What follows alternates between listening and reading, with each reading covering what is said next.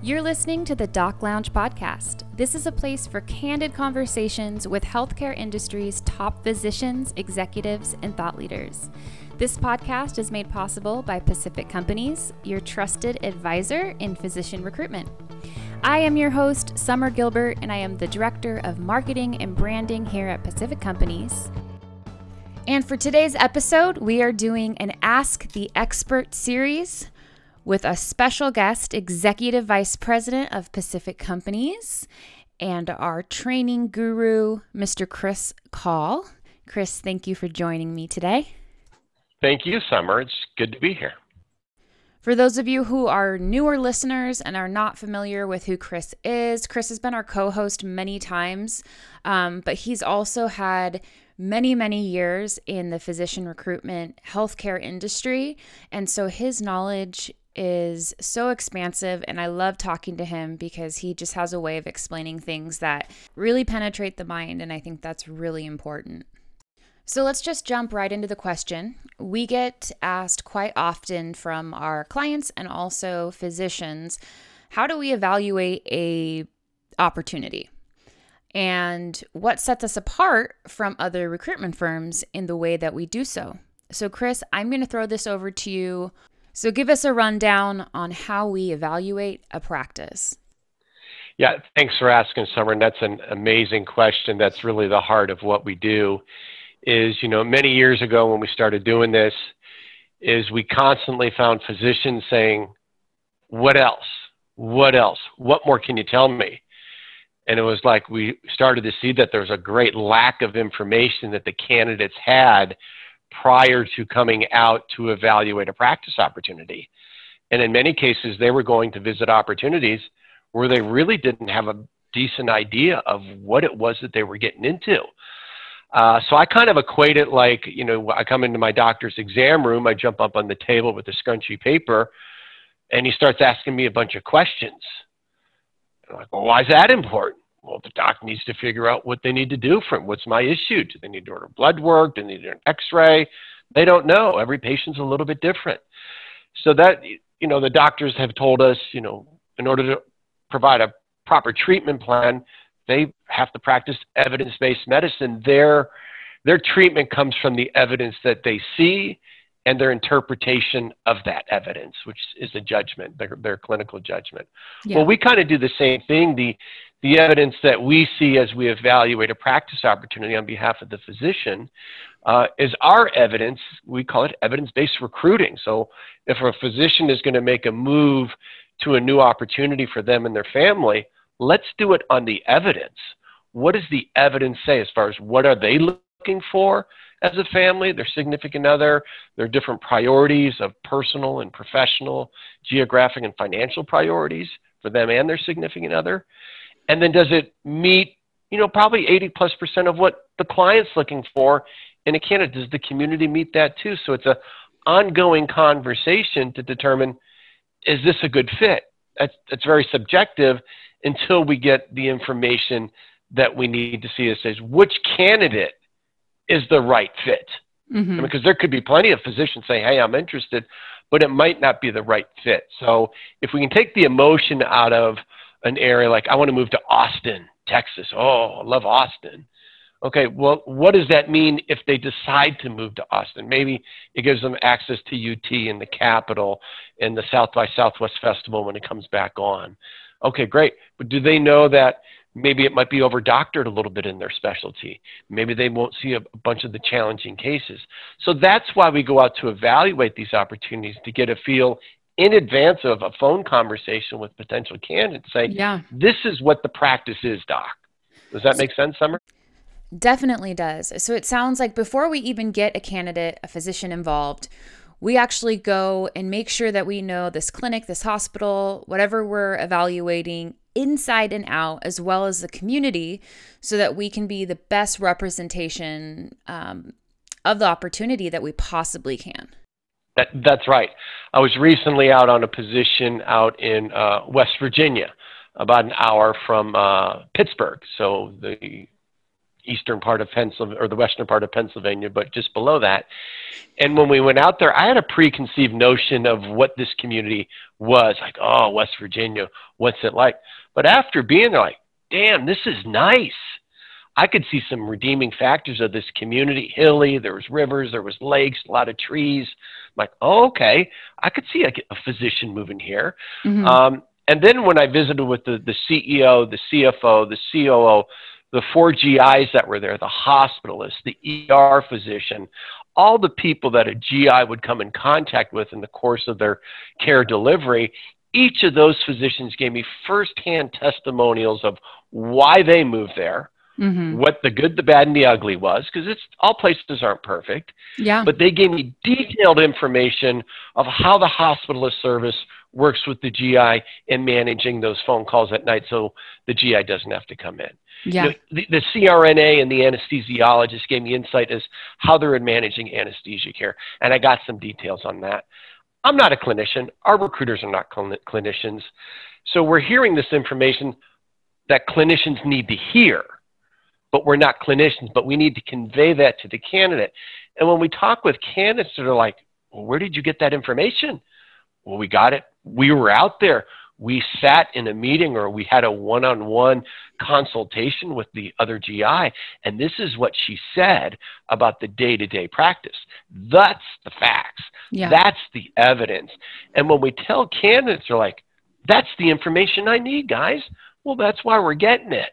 Yeah. I mean, we've kind of, evolved this over the years to get literally what I think is what docs need to make a decision. I think we have 80 to 90+% of what they need on the professional opportunity, as well as the community, to make an a very objective assessment of, is this practice, is this community going to be right for me and my family? Yeah, and you could be working with a physician that is in his late 20s, he's single, and he wants to go into an area that, has a busy downtown, some golf courses, and wants to know more about that kind of stuff. These things are important to him.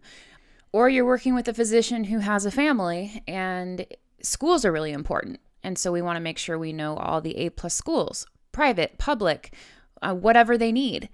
Or you have a physician who's getting ready to retire. And so there's all sorts of different needs that different providers will have. And I think what sets us apart as well is we actually make sure that the candidate really expresses to us what's important, because we don't want to just make a placement. We want to make sure that the opportunity is exactly what they're looking for, so that they are happy and fulfilled. That's one of the things I think that sets us apart. We don't just grab a candidate and try and, sell them into an opportunity. That's not the way we do it. Absolutely. And those are the tipping point, those little things that make a difference to say, hey, I'm going to go here.